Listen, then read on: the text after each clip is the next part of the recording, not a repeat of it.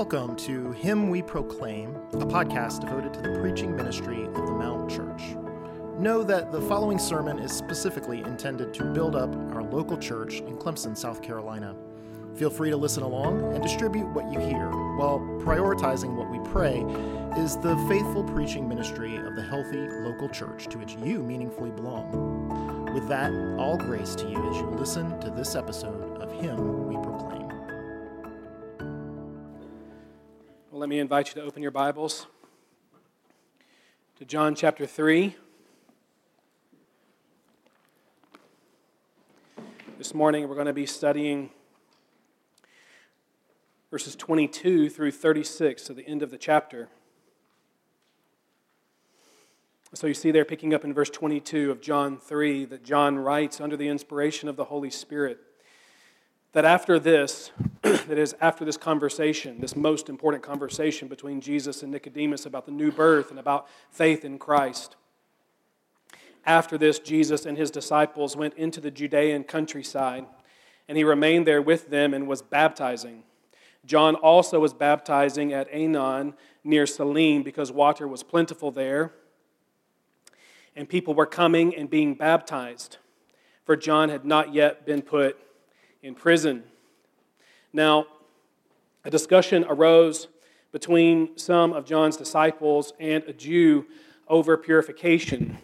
And they came to John and said to him, "Rabbi, he who was with you across the Jordan, to whom you bore witness, look, he is baptizing, and all are going to him." And John answered, "A person cannot receive even one thing unless it is given him from heaven. You yourselves bear me witness that I said, I am not the Christ, but I have been sent before him. The one who has the bride is the bridegroom. The friend of the bridegroom, who stands and hears him, rejoices greatly at the bridegroom's voice. And therefore, this joy of mine is now complete. He must increase, but I must decrease. He who comes from above is above all. He who is of the earth belongs to the earth and speaks in an earthly way. He who comes from heaven is above all. He bears witness to what he has seen and heard, yet no one receives his testimony. Whoever receives his testimony sets his seal to this, that God is true. For he whom God has sent utters the words of God, for he gives the Spirit without measure. The Father loves the Son and has given all things into his hand. Whoever believes in the Son has eternal life. Whoever does not obey the Son shall not see life, but the wrath of God remains on him." Would you pray with me? Lord, you've said just in this text that we cannot receive even one thing unless it's given to us by the grace of heaven. And so please be gracious to us now as we seek to open up your word. May Christ be most highly exalted, and may our hearts be lifted up with a fullness of joy in him. We ask it for his glory and in his name. Amen. Our text this morning is one about essence. You think of salt. If salt loses its saltiness, Jesus says it has lost its essence. It's lost its purpose. It's good for nothing. Or think of life on earth. How essential is that star that sitting 93 million miles away is yet bright enough and big enough and close enough to power life as we know it, right? If that thing goes dark, everything we know dies. There's a reason that we call things that we cannot do without essentials. But now, as one who has been kindly set aside by you for the privilege of studying Scripture and studying you and studying culture, I just want to tell you that a lot of Christianity today leaves much to be desired as to what is most essential about it, namely Jesus. It's one thing to say Jesus has no place in the world. It's another thing entirely to wonder if he has a place among you and me. That is, whether he has a place in the Christian life, whether he has a place in the Christian ministry, whether he has a place in the churches that bear his name. It seems there is another more serious kind of virus spreading around in our day, what Michael Horton calls Christ-less Christianity. Christ-less Christianity. A Christianity that is no Christianity, at least not in any biblical sense. A Christianity that has lost its essence. Its focus, however, in his name is on what best suits our own glory. It becomes a religion of us. Right? We demote the word for results. We cut preaching for platforming. We throw prayer to the wind because pragmatism can't wait on patience, can't afford that. We smooth over the sharp or the rough edges of the gospel because piercing hearts that way reduces the size of crowds. We draw up church. We use God's word. We alter the message. We go about our lives as we see fit. And if we're not granted that liberty, we pitch a fit because it's all about us instead of Jesus. And so we're willing to cancel out the sun, so to speak. We're willing to be a rival of Christ and the true Christianity that refuses to give Jesus less than the honor of first place. Oh, how he must increase. And oh, how we must then decrease. With that, let's come to our text starting in verse 22. And first consider Jesus increasing.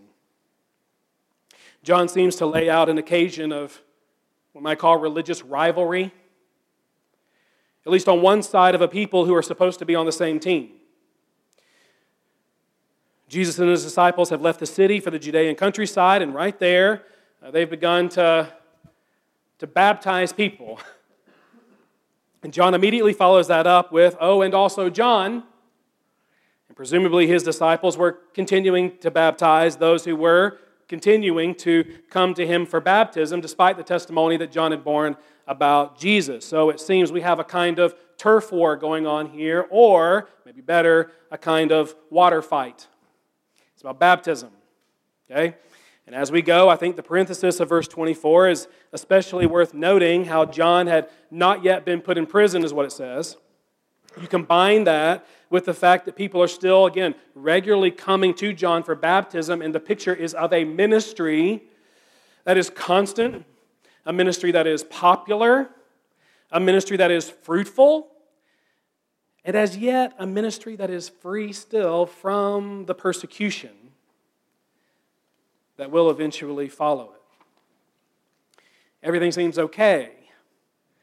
And perhaps there's thought it will stay that way. Their ministry will continue to thrive in spite of the perceived encroachment of Jesus upon it. His being thrust to center stage will not push them out to the margins. But, in verse 25, John details an encounter that will push John's disciples to a bitter kind of rivalry or jealousy. I have this talk you see there with a Jewish person on the subject of purification, and certainly then a conversation about baptism. Now, this might have involved any number of things. Why is John baptizing at all? Why is he not aligning with formal Judaism? He's out in the wilderness. Why isn't he doing this in Jerusalem? Why does a Jewish person need proselyte baptism? What was their baptism even about? But from what follows, it appears there might have also been discussion at some point about the baptismal ministry of Jesus. Maybe the Jewish person here wondered, are we talking about different baptisms? Is his baptism better than John's baptism? Some are not going to John now. They're now going over to Jesus. Is he starting a new kind of school here? Are Jesus and his disciples in some way marginalizing these disciples and their teacher John? And don't we know that is how sin and Satan work to ruin many a good ministry. By making us great in our own eyes, so that we cannot tolerate any notion of being a humble servant to Christ and His people, which is really what is great in God's eyes.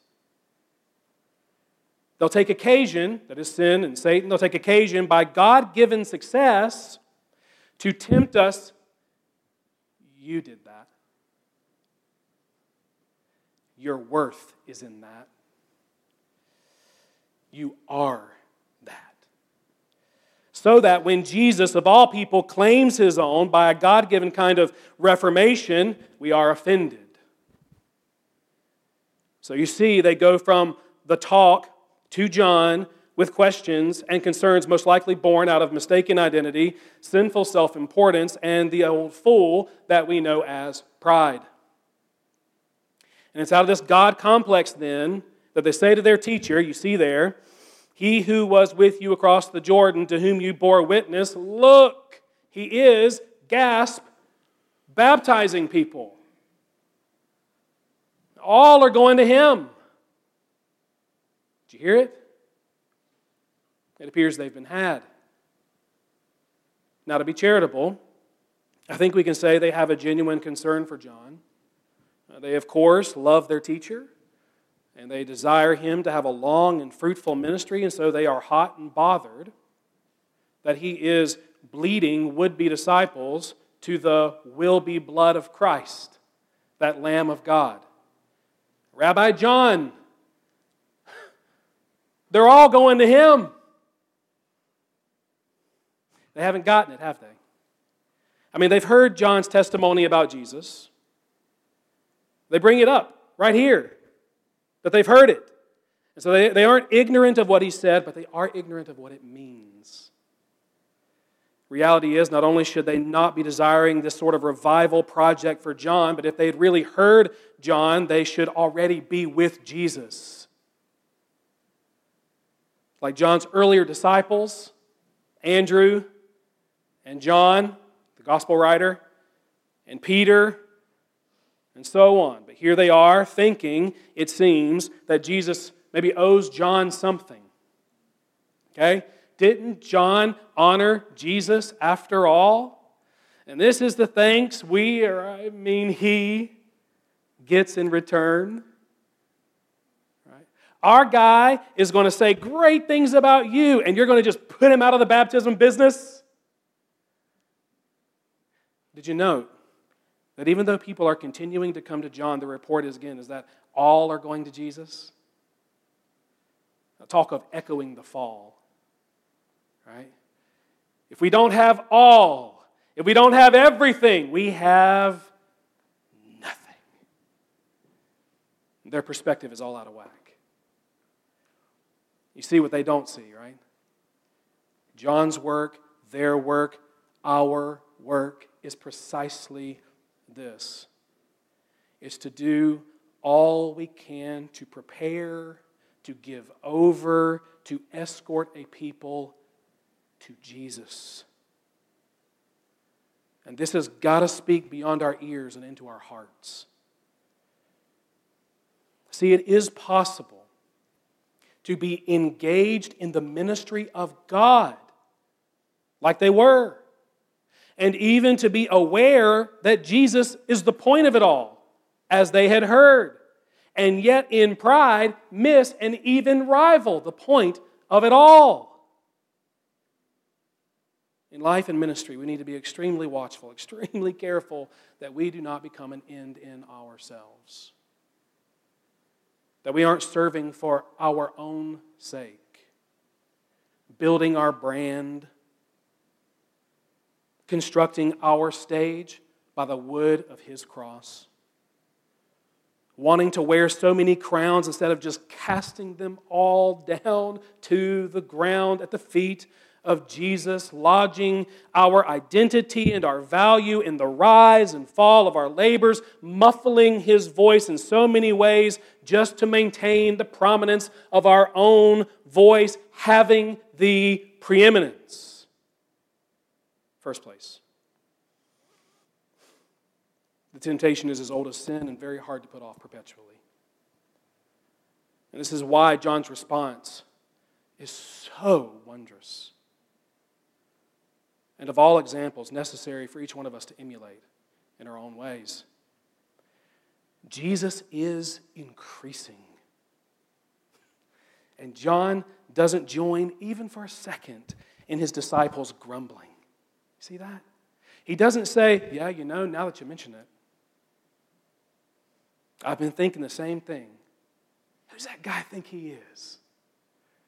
It's time to draw a line in the water. But in spite of this private opportunity to feel offended and to file a grievance, John feels and files nothing but a humble and joyful Christocentricity, Christ-centeredness.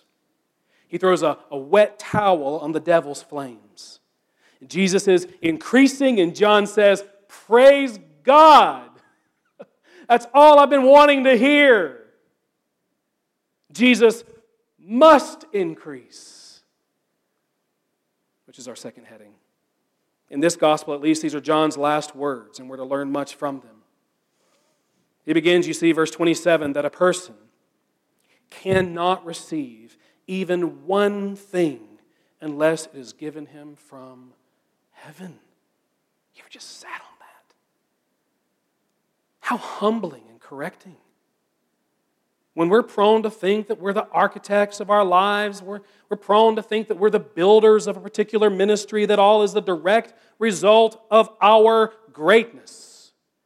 John says, all we are, all we have, all we have done, if it's good, is the unmerited gift of God to us. It's all been received. And if so, then what becomes of our pride? Beloved, it's so wondrous, right? That John takes zero credit for his wildly successful ministry. He understands he's not the hand behind it.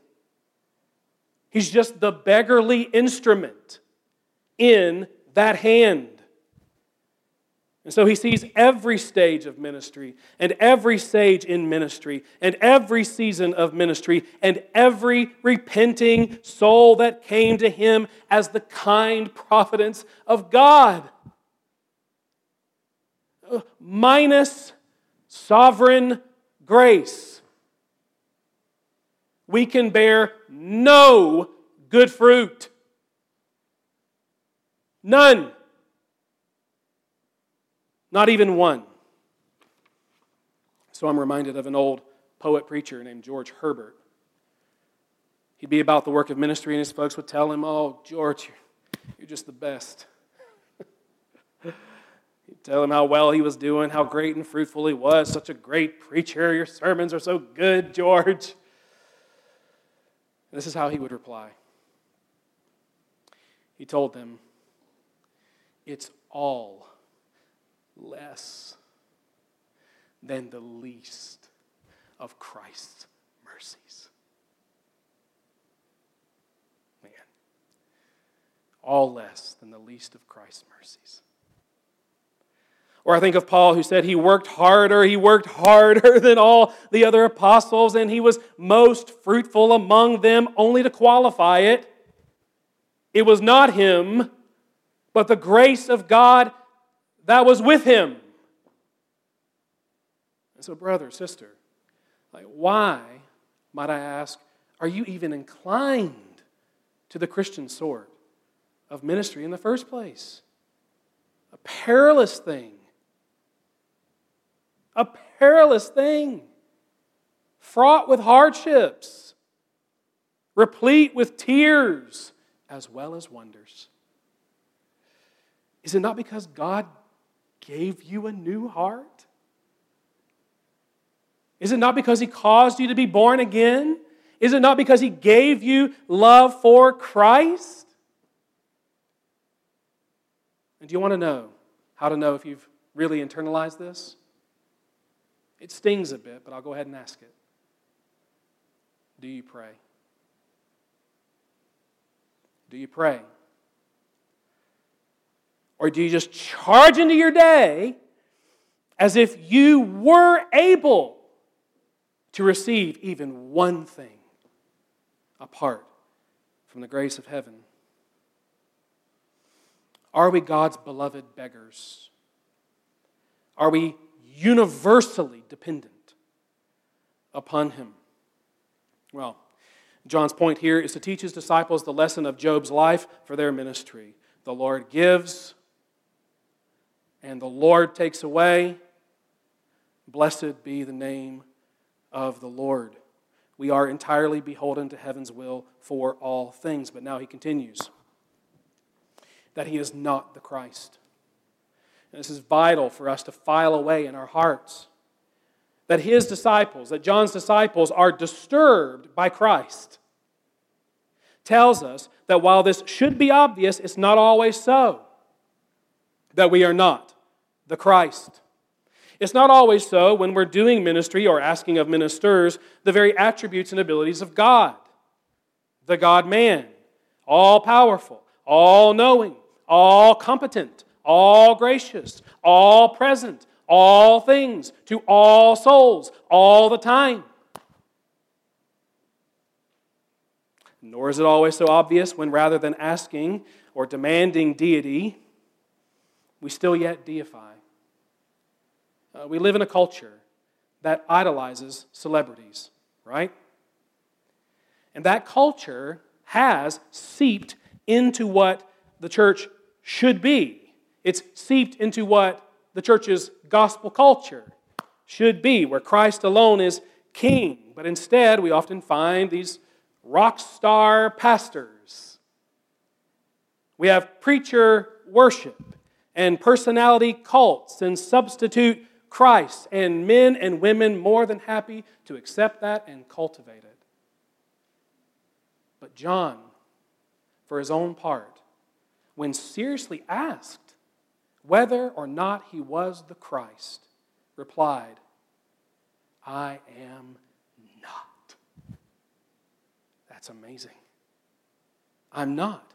He flat refused the notion that Jesus may have His glory. I have my role from God. And what a great role it is to be a grateful servant of Christ and His church. Now, John did have a unique office as the forerunner of Christ, no doubt. But all the more reason, as our ministry is more typical, to keep a right estimate of ourselves. John keeps a right estimate of himself. And I wouldn't be surprised if he was greatly helped in this regard by the parable that he leaves to us in verse 29. If you look there, he tells his disciples this. He says, listen, guys, the one who has the bride, that's the bridegroom. The friend of the bridegroom who stands and hears him rejoices greatly at the bridegroom's voice. Therefore, he says, this joy of mine is now complete. So it's short and it's sweet and it is solemn and sobering. Who has the bride? Who has the bride? It needs to be the constant question for minister and member alike, for the friend and for the bride alike. John, right, surely understanding that the Lord is Israel's groom, understands then that he is not the groom. The people of God do not belong to John.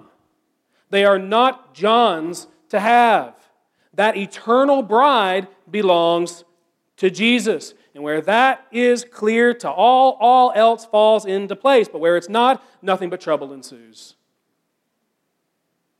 In this day, the friend of the groom was responsible for facilitating the union between the bridegroom and the bride. It was making sure that everything went smoothly and as planned. He's sort of a wedding director. It was not to steal away the bride. It was not to creep in and play the groom. You do that. You espouse a runaway bride, and you are due a beatdown. Okay? And how many need it today, I wonder? How many among you and me? I wonder. If needed, may Christ mercifully but effectually administer that beatdown. Beloved, the one who thinks the bride is their own when she is not at all is no friend to the bridegroom. The friend of Christ rejoices greatly at the sound of his voice because he loves him and he loves the bride, just in a way that only desires the consummation of their forever union. And so, beloved, to speak to some part of that bride, it is incumbent upon us to preserve pure affections for Jesus. It's incumbent upon us to give his honor to no man, to have him only as our head, and so to keep his friends in check, to ensure the true preaching of his word, to safeguard the true ministry of the gospel, to keep eyes for him alone. And to that end, two things. Number one, I have no problem at all telling you that neither I nor any of your pastors are Jesus. And I know none of you are under that presumption. But I just want to be clear about it. We love you. Okay? We really do. We love you and want nothing but God's best for you. And we will aim then in all that we do to labor only for your highest joy in Jesus. But in the process of all that, we will fail you. We will not always get it right. We will be imperfect. We will drop the ball. We will sin against you. We are not Jesus. We're not the chief shepherd. We too are sheep in need of him. We are not the bridegroom. We too are a little piece of his bride.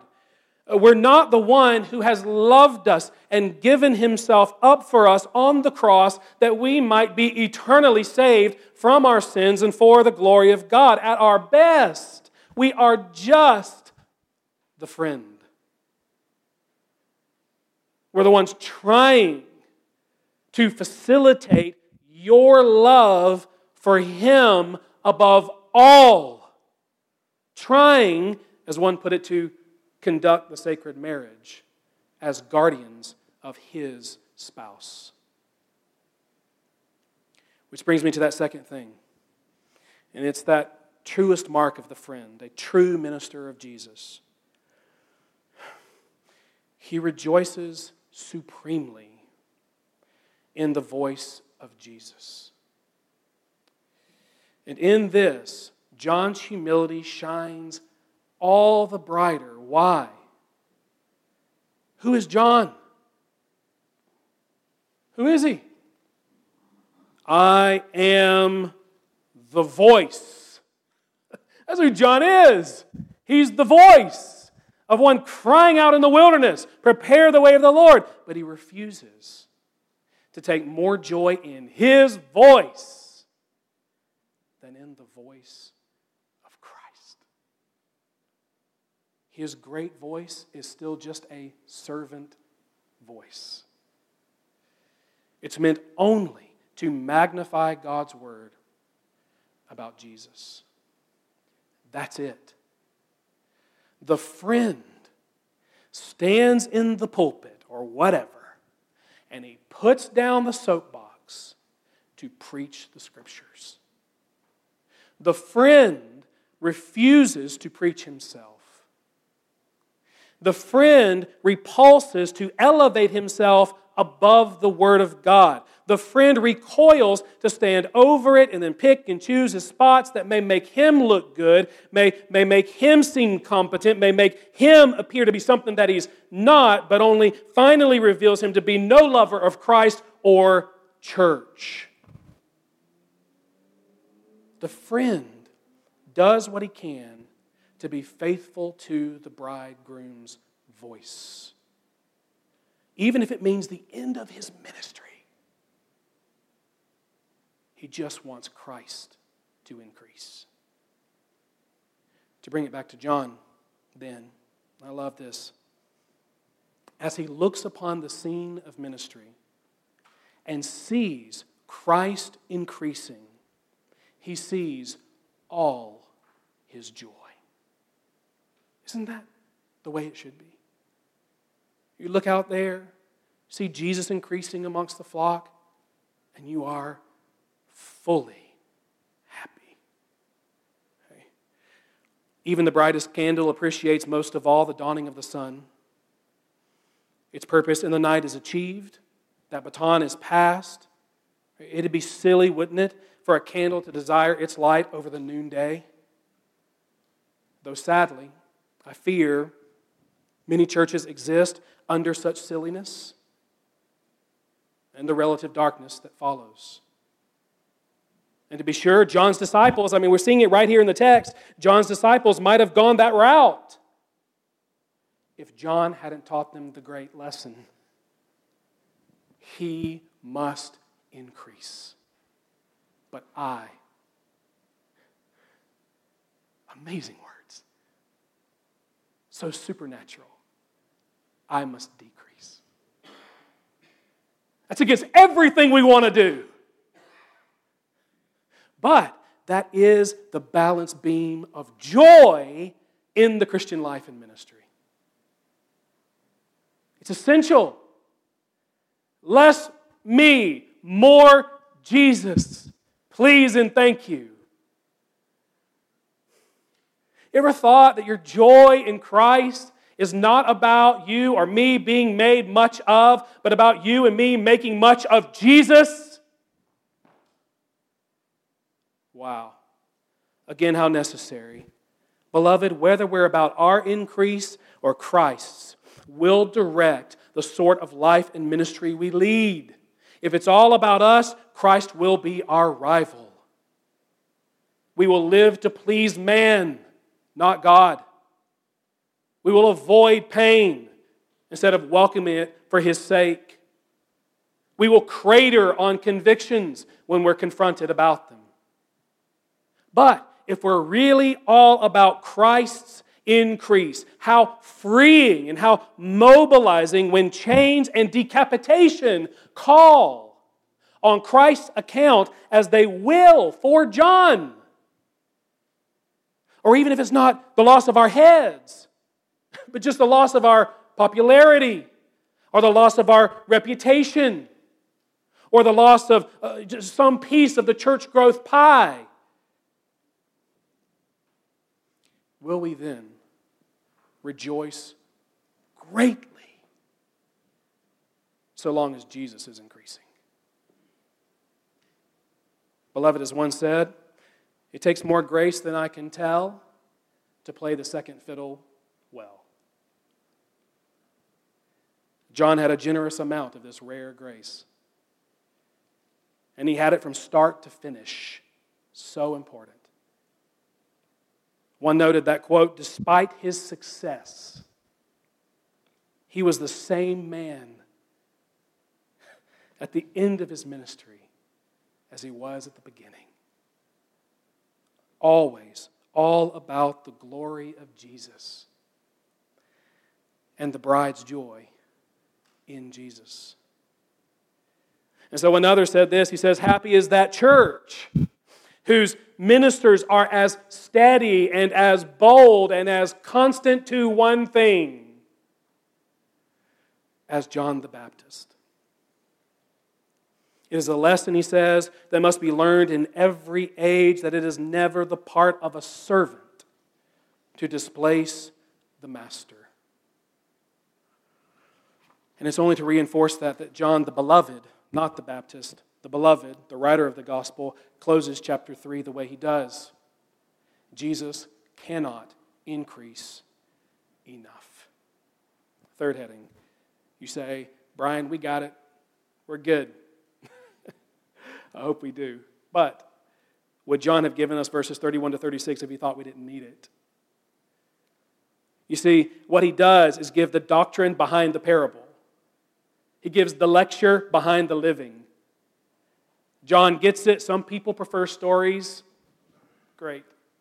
Okay. But every Christian needs sound doctrine.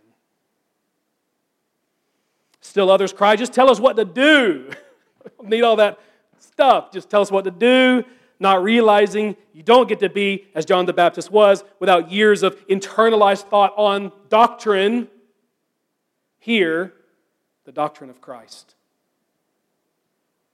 And so when I was in school, I'm sure many of you can attest to this, you had class, right? And then you have practicum.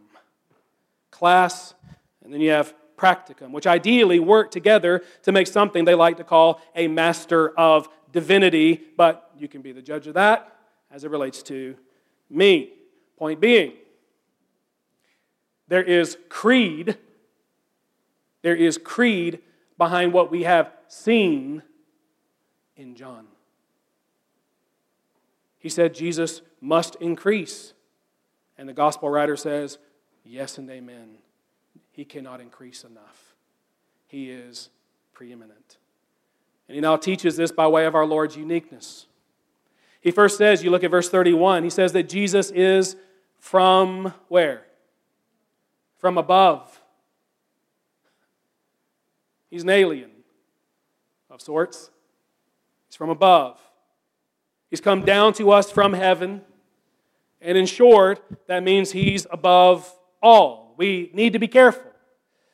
Just because he took on a jar of clay doesn't mean he's a jar of clay like we are jars of clay. Not exactly, anyway.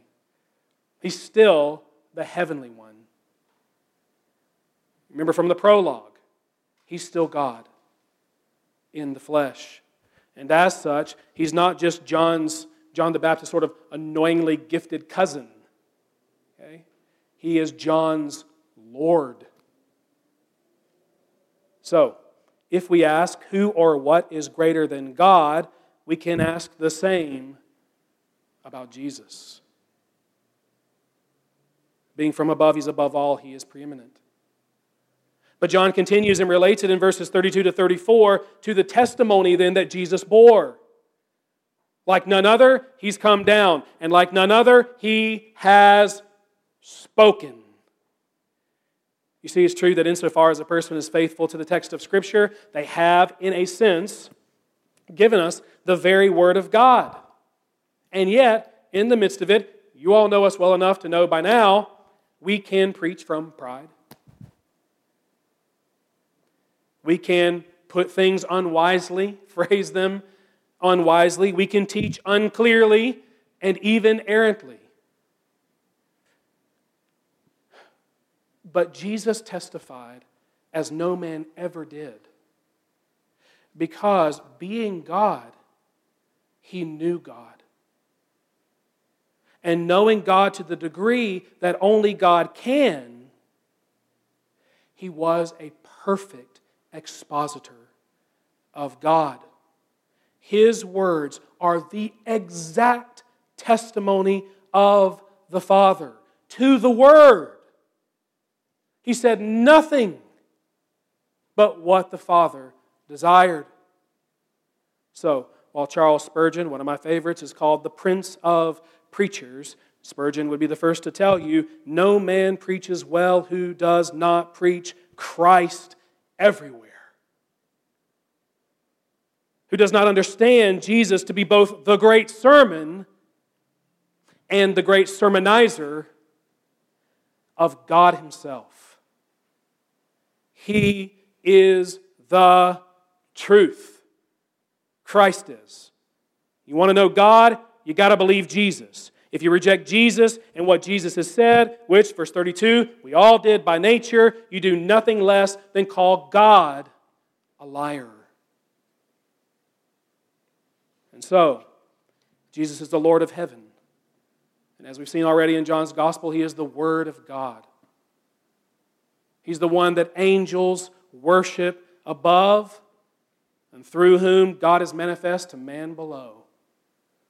But His glory is greater still.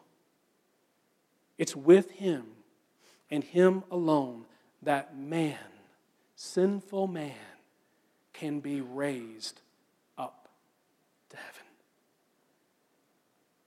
You see, verse 35, how the Father loves the Son as His own self, and how in that love there is an infinite degree of trust.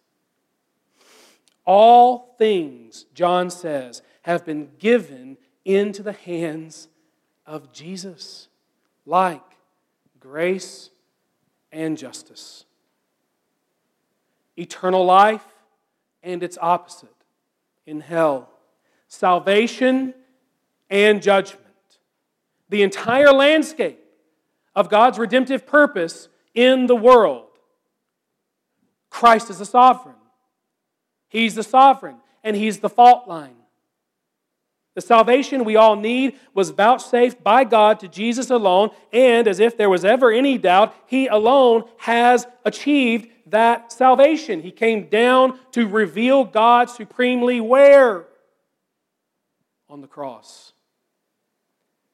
And just there, we know Him to have borne our sins, that God might declare us freely and fully justified in His sight.